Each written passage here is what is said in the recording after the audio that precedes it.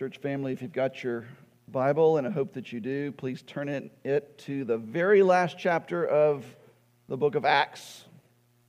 Well, we're there. It's been a journey. If you're new to us, we've been walking through the book of Acts for a handful of weeks, I guess. But we're at the end of this journey. 2 more weeks, this week and next week, and then we'll dive into the book of Jonah. I'm excited about that and what God will teach us about obedience to the mission.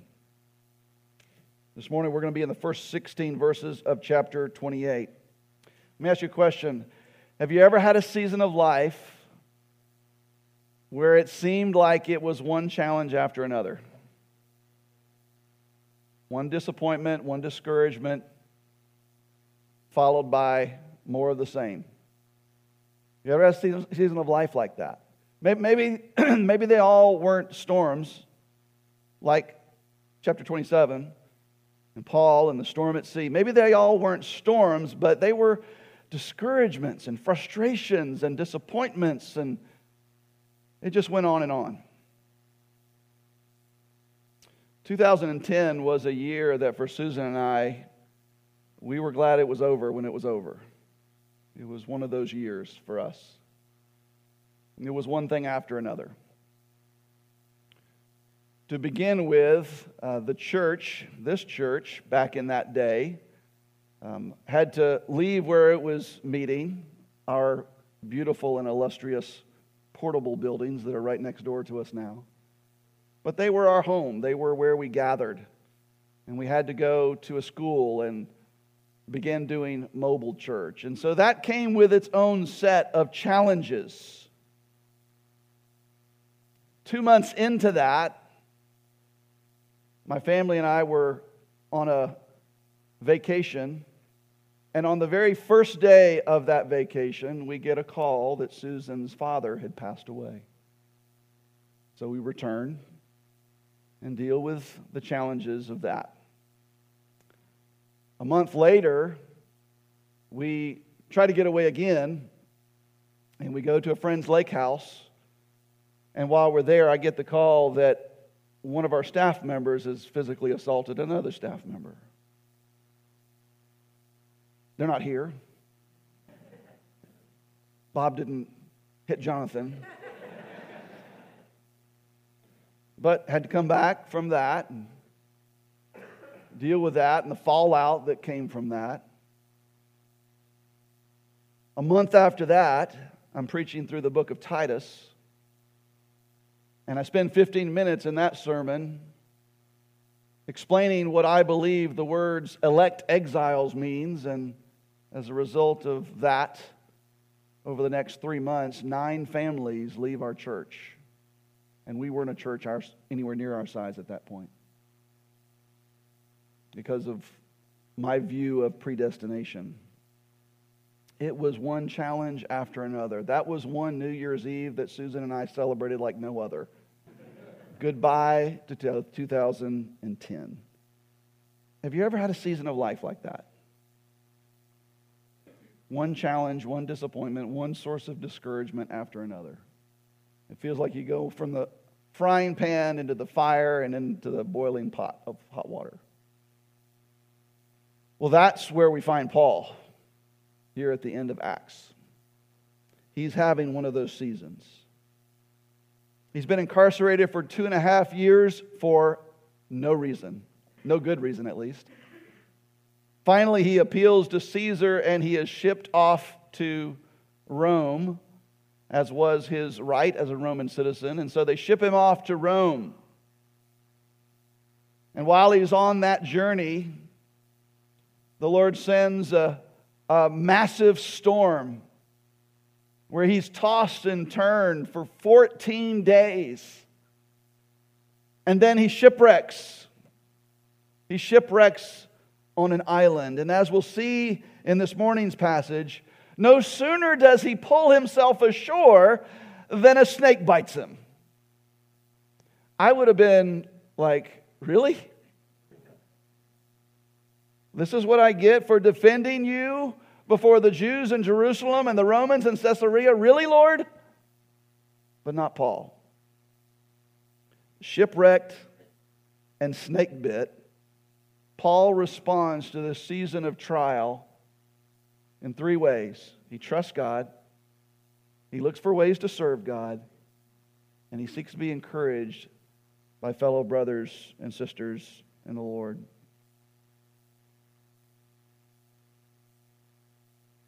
Let's read about Paul's season of life here and seek to learn from him how we can respond when the Lord sends us into a season of trial and discouragement. This is God's Word, Acts 28, verses 1 through 16. After we were brought safely through, we then learned that the island was called Malta. The native people showed unusual kindness, for they kindled a fire and welcomed us all because it had begun to rain and was cold. When Paul had gathered a bundle of sticks and put them on a fire, a viper came out because of the heat and fastened to his hand. When the native people saw the creature hanging from his hand, they said to one another, "No doubt this man is a murderer. Though he has escaped from the sea, justice has not allowed him to live." He, however, shook off the creature into the fire and suffered no harm. They were waiting for him to swell up or suddenly fall down dead, but when they had waited a long time and saw no misfortune come to him, they changed their minds and said that he was a god. Now in the neighborhood of that place were lands belonging to the chief man of the island, named Publius, who received us and entertained us hospitably for 3 days. It happened that the father of Publius lay sick with fever and dysentery, and Paul visited him and prayed, and putting his hands on him, healed him. And when this had taken place, the rest of the people on the island who had diseases also came and were cured. They also honored us greatly.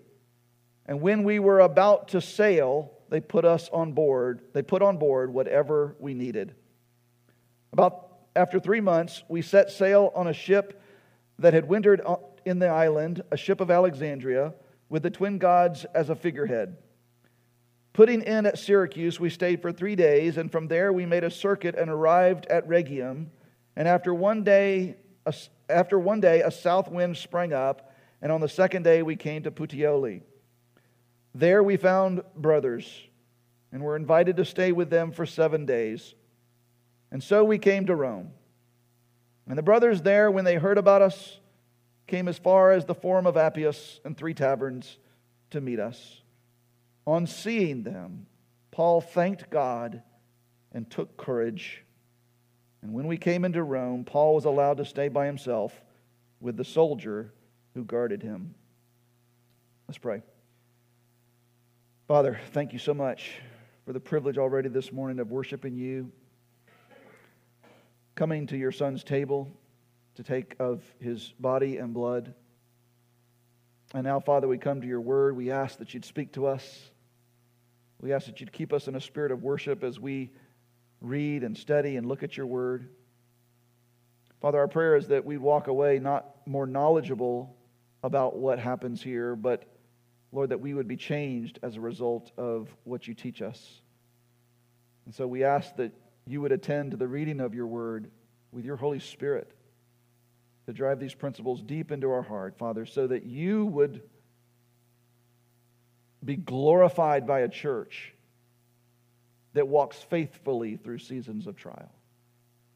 We ask this in Jesus' name. Amen.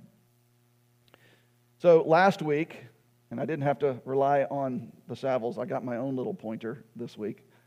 But last week, we left off, where is it? There it is.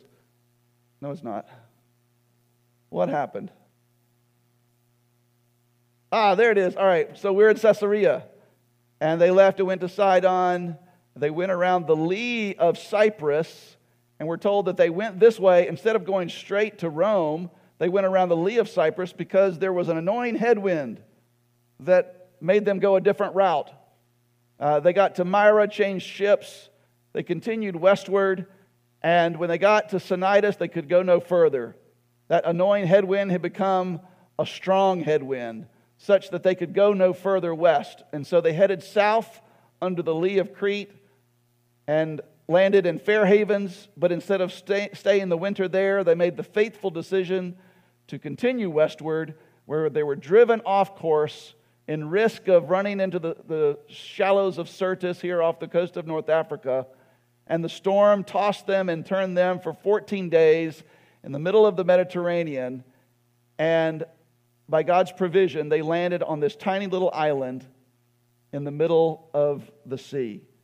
And we learn in this morning's passage in chapter 28 that this island is called Malta.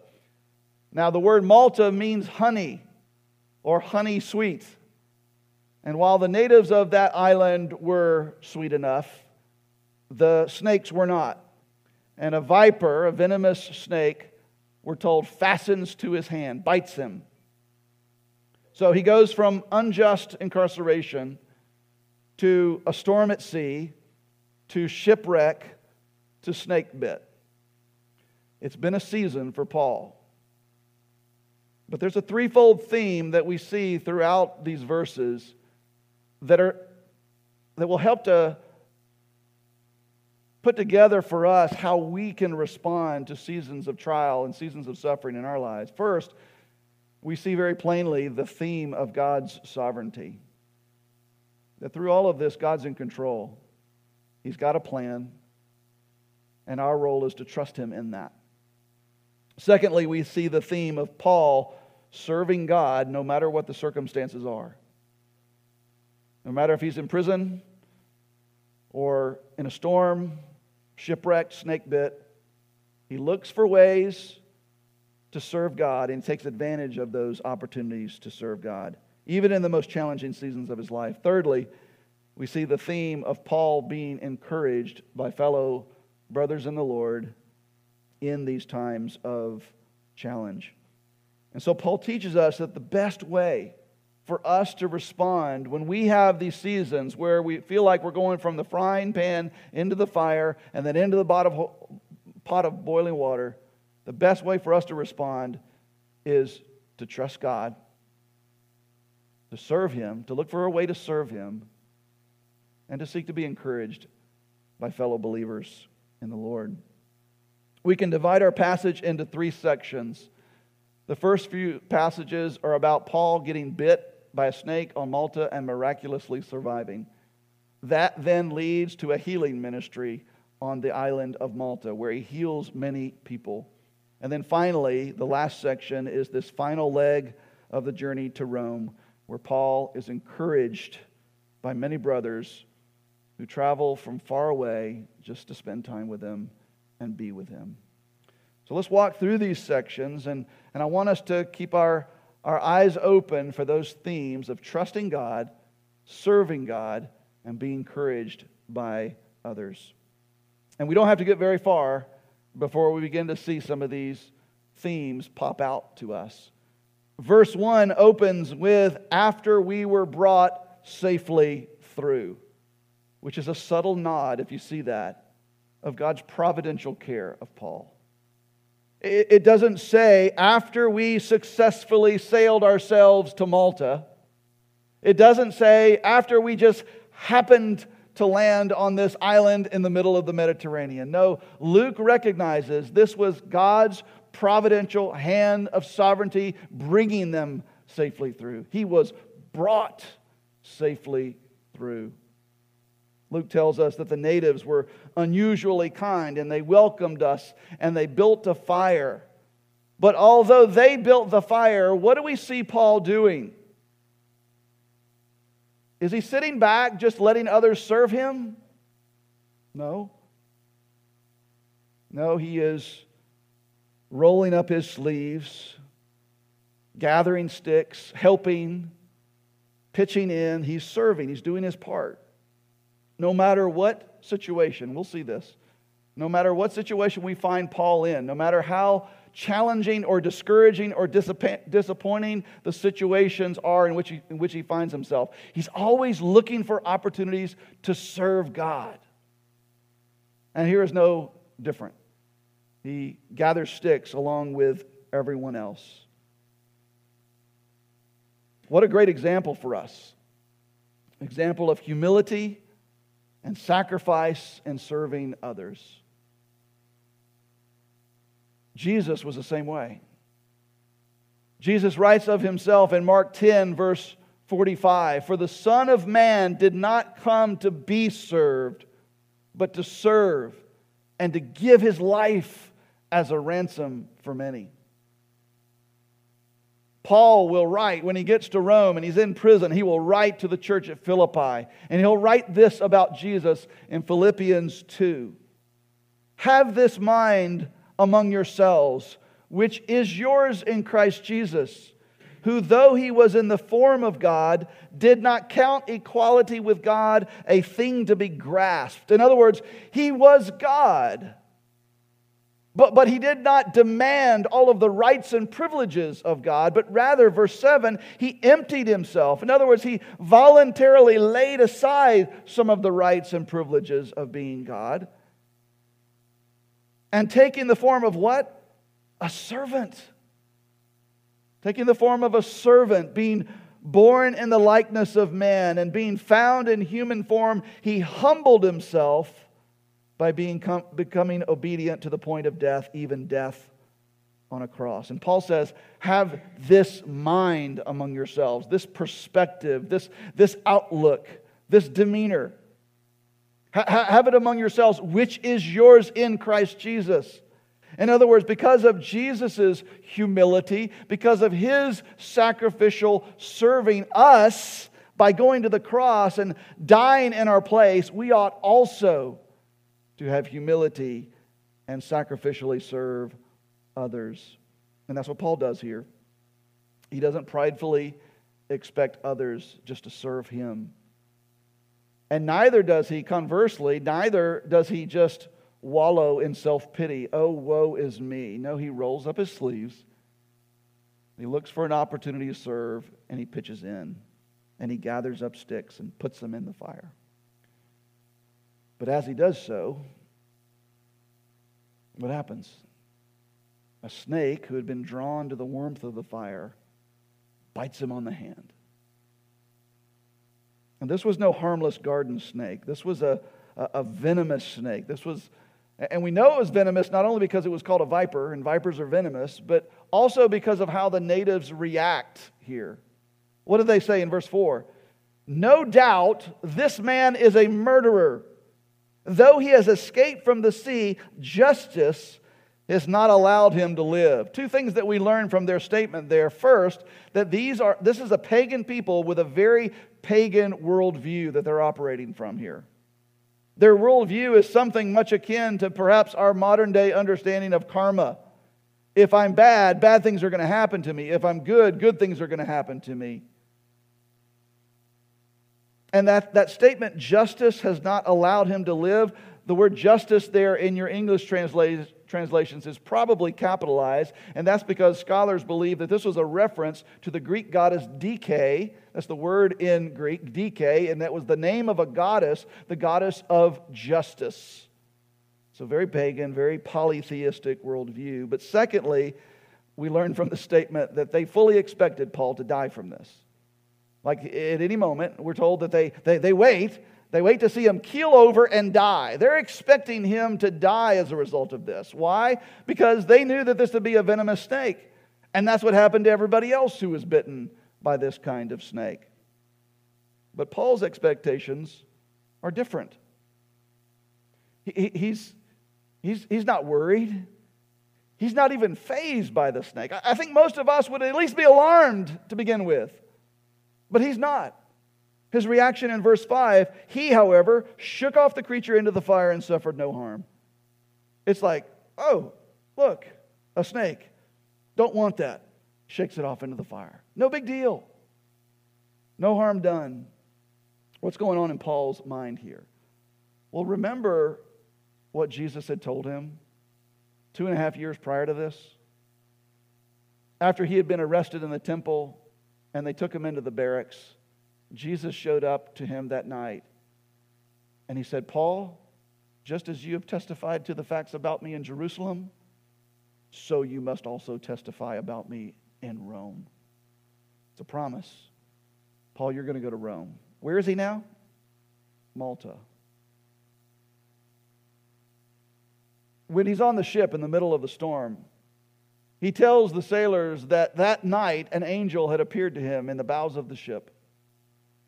And that angel told him, Paul, not only you, but all of your shipmates, you're going to make it through this storm. Why? Because you are going to stand before Caesar. Who's he standing before now? The natives of Malta. Paul's not yet in Rome. Paul's not yet standing before Caesar. And so he looks down at that snake fastened to his hand as if to say, if my God, who has promised that I'm going to go to Rome, can ensure that a storm and a shipwreck won't get in the way, what do you think you're going to do? And he shakes him off into the fire. Paul doesn't give in to fear. He's not overcome by anxiety. He doesn't get frustrated. You would think that he would at least be frustrated, incarcerated, shipwrecked, snakebit, but he's not frustrated. He's not disappointed, he's discouraged.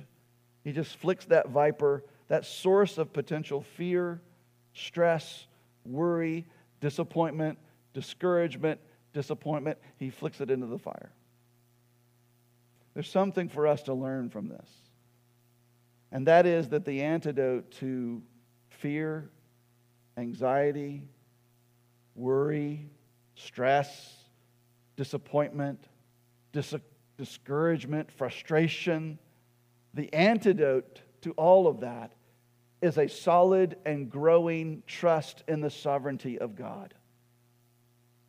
Because see, if we're really trusting God, if we're growing in our trust of our Maker, our Creator, our Father, then these sources of major discouragement, major disappointment, major frustration will become minor inconveniences.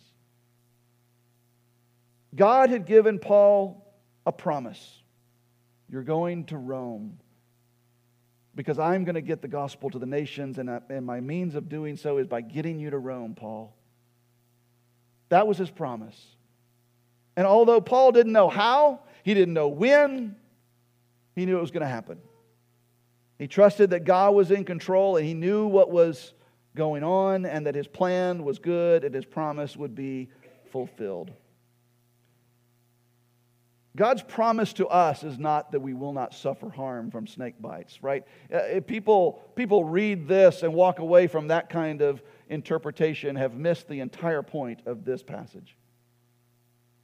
God is not promising us that we will not be harmed by snake bites or suffer discouragement as a result of circumstances. His promise to us who have placed our faith in Jesus Christ as our only hope to be rescued from the judgment and punishment we deserve because of our rebellion against Him. We who have placed our faith in Jesus Christ, He will keep us to the end. He'll not let us go. And no matter what we walk through in life, we don't walk through it alone. He's with us. Whether it's in the bowel of the ship or in the cell of a prison, He walks through that with us. And He will ensure that we get home. Whether He takes us there or He comes back and sets up the new heavens and the new earth and He reigns with us. That's the promise.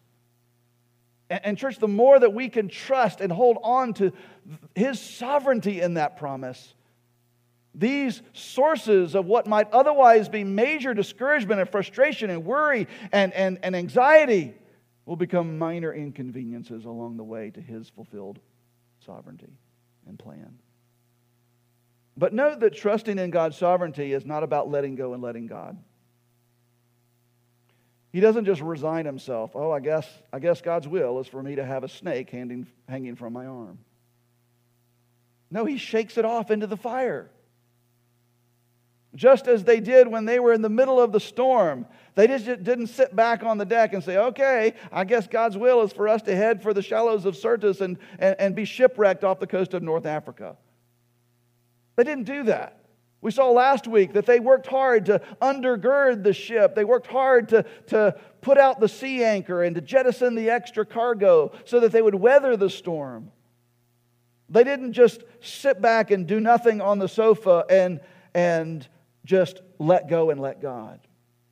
So this is not about not helping ourselves, not planning for the future. Rather, it is trusting that whatever happens, God's in control. And that He's going to work all things according to the counsel of His will, Ephesians 1:11. And that He works all things together for the good of those who love God and are called according to His purpose, Romans 8:28. And so it's trusting that He's sovereign, that He's working things out according to His sovereign plan, which is always for our good and His glory. Do we trust Him in that way? Trusting in God's sovereignty also means trusting that He's got a purpose. He's got a reason for those trials. And we usually don't know what those reasons are. We rarely know what those reasons are, just like Paul. He may have trusted that God was going to ensure that he wouldn't die from the storm or the shipwreck or the snake bite, and that he was going to make it to Rome. He trusted that God was going to get him to Rome. But he had to wonder, God, why though? Why the snake? What's the role of the snake bite in your grand plan of me going to Rome? What's the point, God?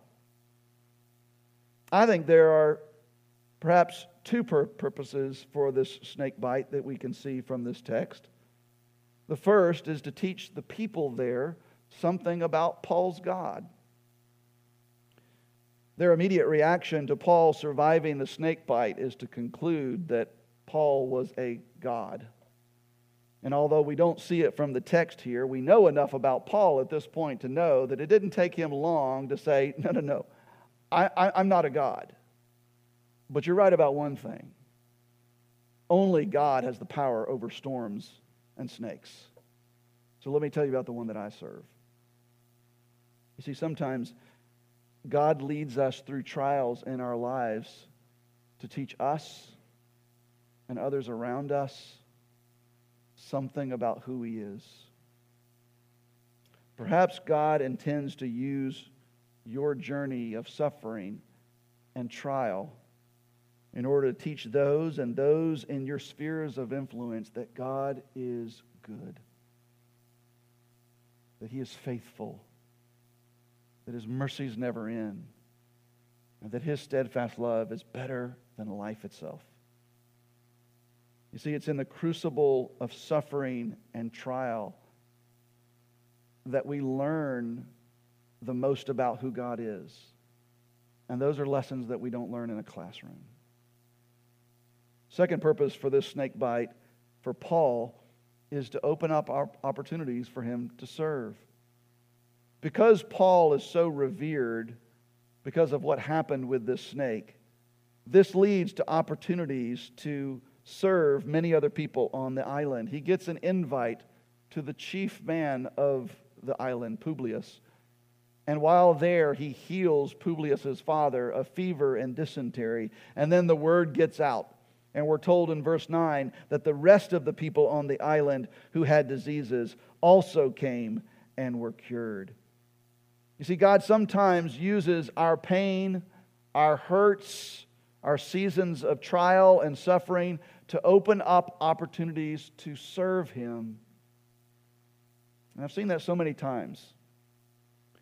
God leads someone through a season of trial. And then He providentially brings somebody else into their life who is challenged with the same exact thing. And they're able to walk through that together. And so be ready, brother, sister.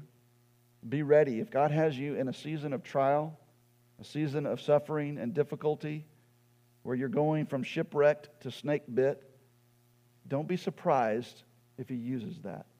And He brings somebody else into your life and gives you an opportunity to walk alongside someone else who is going through a season of trial.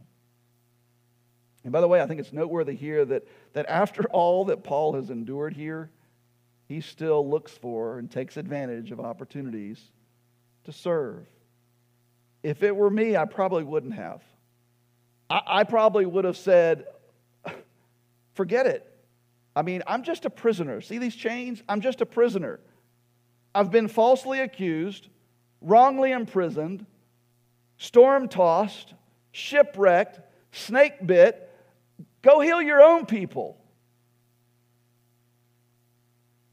It's not my job, not my responsibility, but not Paul.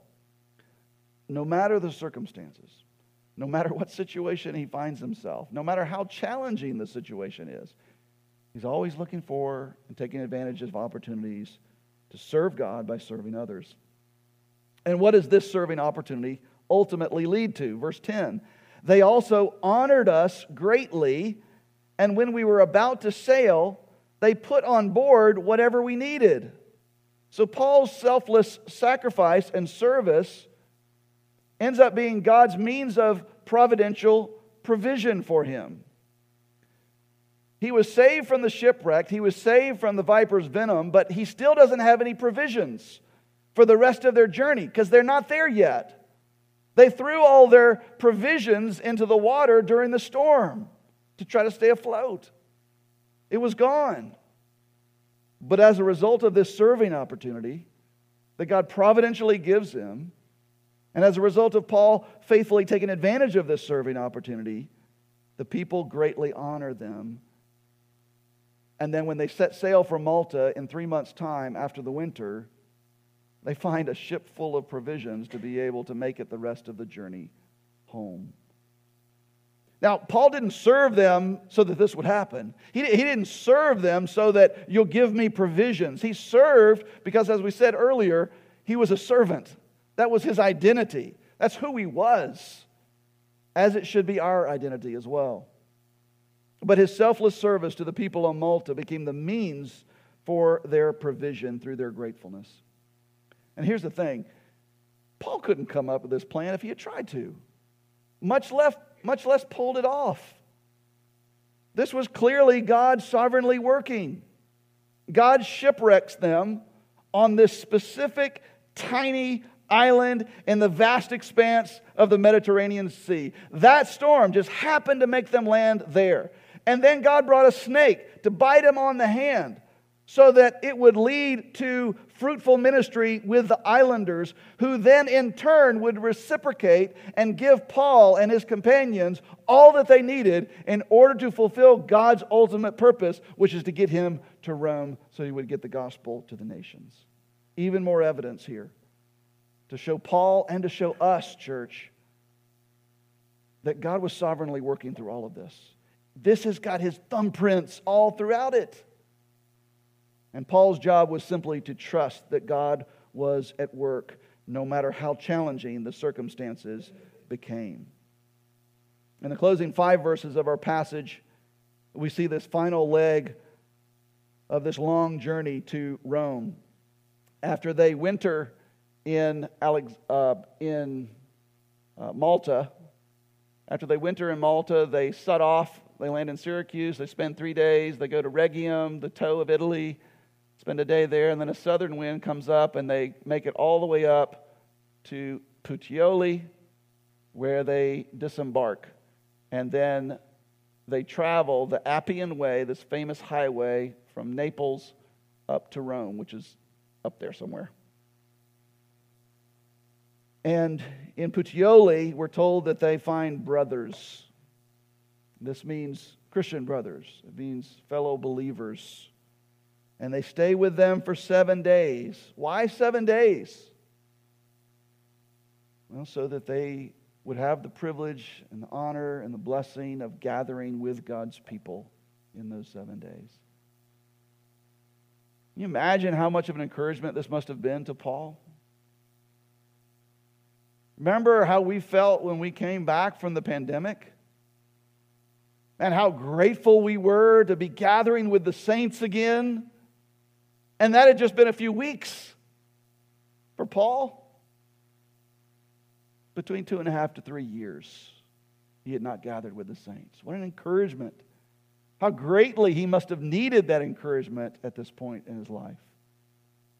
And Luke writes at the end of verse 14, and so we came to Rome. And then the encouragement that started with the brothers in Puteoli only grew when he arrives in Rome. And Luke writes in verse 15, and the brothers there, when they heard about us, came as far as the Forum of Appius and 3 taverns to meet us. The Forum of Appius was about 43 miles from Rome, which is like from here to the Atlanta airport. The Three Taverns was about 30 miles, so that's like from here to Sanford Stadium in Athens. And these brothers walked.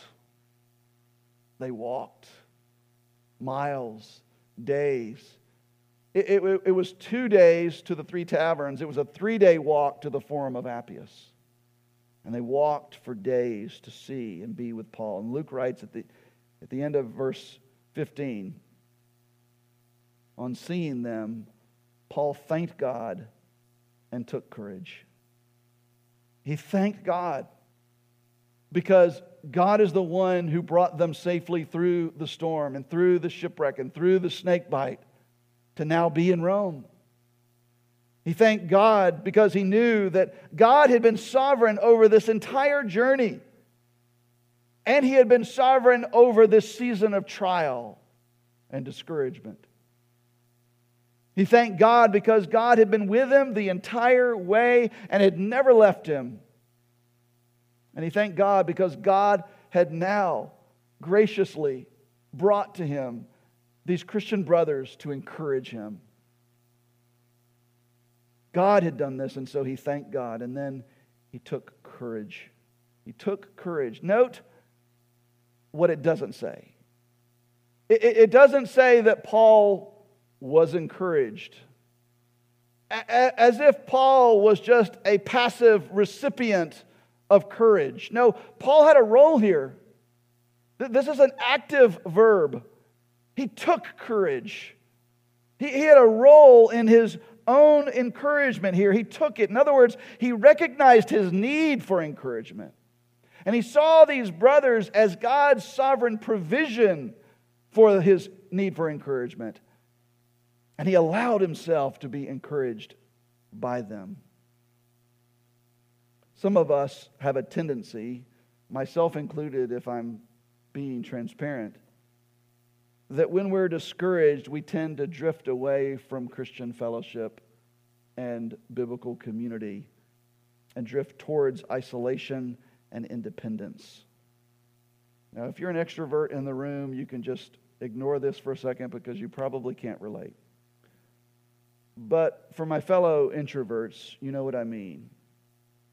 When we're discouraged, we're already drained. And being around people just drains us more. And so for us, when we're enduring seasons of difficulty and trial, snakebit, shipwrecked,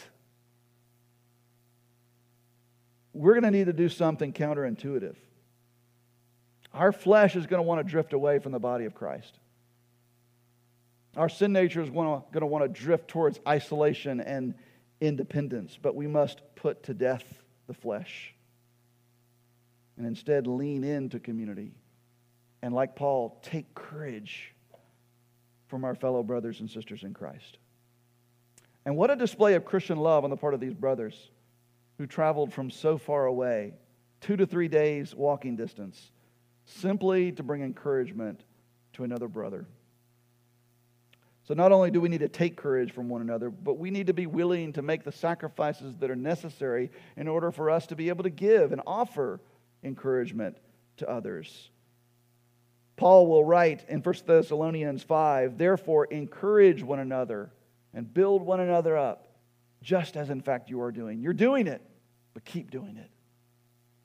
The writer of Hebrews says in Hebrews 10, verses 24 and 25, "Let us consider how to stir up one another to love and good deeds, not forsaking our assembling together, but encouraging one another, and all the more as you see the day drawing near." And then how does our passage end? Verse 16. "So when we came into Rome, Paul was allowed to stay by himself with the soldier who guarded him." And so this is a helpful reminder to us here that Paul's still a prisoner. He's still a prisoner. Incredibly, in God's kind providence, he's given the right to be able to stay in a house so that his Christian brothers can visit him and minister to him. But he still doesn't have freedom. He's in a house, but he's under house arrest. And he's chained to a guard. And so this season of trial, it isn't over. It continues. And what does Paul do? He trusts God. He seeks to be encouraged by fellow brothers in the Lord. And he looks for opportunities to serve God. Well, he's under house arrest. He's chained to a guard. What possible way could he serve God in this condition? Well, we know the rest of the story, don't we? Because we have the rest of the New Testament. While he's in prison there in Rome, he'll write a letter to the church at Ephesus to encourage the believers there to grow in their knowledge of God and their knowledge of the church. And then he'll sit down and he'll write another letter to the church at Philippi. He'll thank them for the gift that they gave. He'll remind them, no matter what happens, no matter how hard it gets, we have joy in Christ. Then he'll sit down and write another letter to the church at Colossae,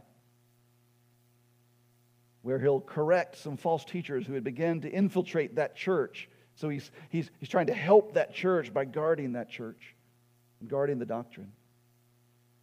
Then he'll write another letter to a friend named Philemon about a former slave and a mutual brother that they have in Onesimus.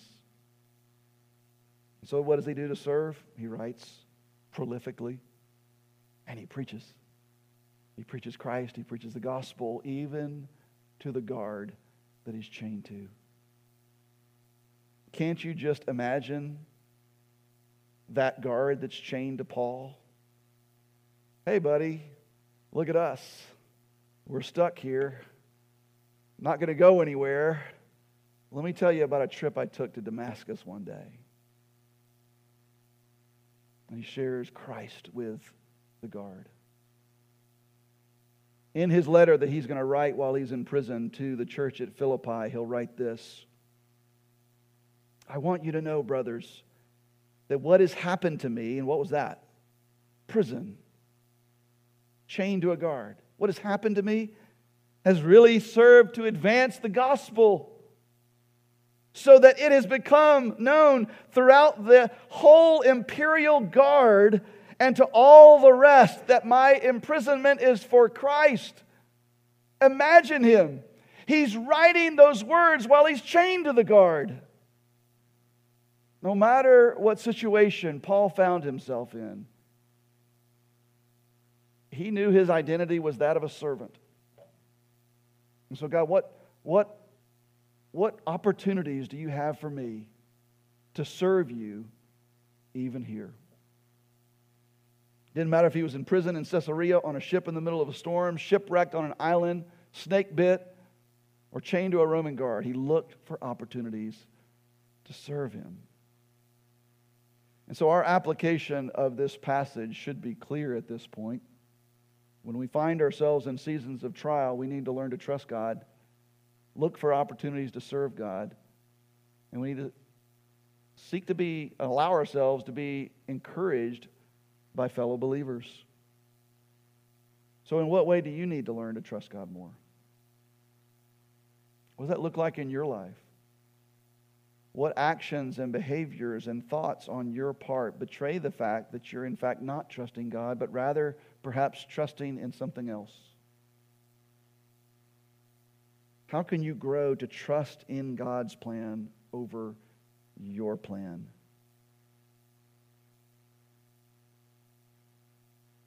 Secondly, as you find yourself in seasons of trial and difficulty, one of the best things that we can do is look for ways to serve Him. What are ways that you can serve God?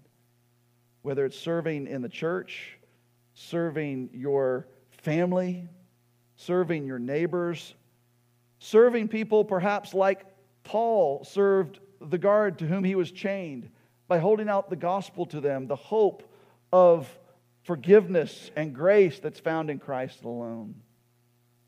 And then finally, how can you grow in both taking and giving encouragement?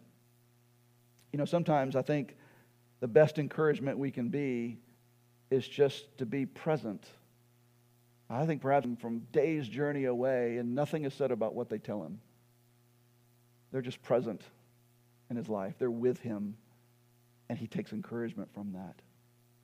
What are some ways that you can take and give encouragement to other brothers and sisters in Christ? And if you're here this morning and you don't have a relationship with Jesus yet, you've not yet trusted in Christ as your only hope to be forgiven of your sin and rescued from the judgment that we all deserve because of our rebellion against God. You've not yet professed faith in Christ. If that's you, then be reminded this morning of what Christ did to serve you in his humility and his willingness to sacrifice himself. He served you at Calvary. As we read earlier from Mark 10:45, even the Son of Man came not to be served, but to serve and to give his life as a ransom for many. Friend, he paid that ransom. He paid it in full when he died on the cross of Calvary to purchase the redemption of sinners, to save sinners from what they deserve. Friend, will you spurn that act of service and keep trying to earn the right to be with God in this life and the next? Or will you see the folly of that impossibility and take courage this morning from what Jesus Christ did for you? Turn from your sin and believe on Christ and be rescued and be remade into a worshiper who is on a journey to glory, just like Paul is on his journey to Rome. Let's pray. Father God, we thank you for the reminder this passage is for how when we find ourselves in seasons of our lives that seem to be just one discouragement, one challenge after another, we can trust that you're still on your throne, that even this somehow, some way, fits into your sovereign plan, and that your plan is always for the good of those who love you and are called according to your purpose. And so, help us to trust you more. Help us to be like the father of the demon-possessed man in Mark 9 who said, I believe, but help my unbelief. Lord, help us to trust you more fully, more completely, so that those sources of discouragement simply become minor inconveniences on the road to your will. And Lord, keep our eyes open, not so inwardly focused in self-pity or pride, but rather outward focused, to see that we're here to serve you by serving others. Keep our eyes open and give us the faith and the strength to keep putting our hand to the plow and serving the people that you've put around us, and hold out the gospel to them as you did to us. And Father, we're just so thankful as we think about the ways in which you have brought fellow believers into our lives at just the right moment. And I look out, Father, on this faith family and see the faces of those who met me in my deepest points of discouragement and disappointment and were present. And our union in Christ, our being united in the gospel, our mutual hope was such a source of encouragement to me. Father, help us to see our responsibility to both offer encouragement and to be willing to allow others to encourage us. You've placed that need in us for others. And so help us to live up to that in faith. Father, we want to do this because we want to see you glorified. And Father, we can only do this. We can only trust you. We can only serve you. We can only seek to be encouraged by one another. We can only continue on this journey through Christ who is in us. And so we thank you for your abiding strength in us through your Spirit. Help us to lean on that reservoir of strength and not our own as you bring us home. We pray this in Jesus' name. Amen.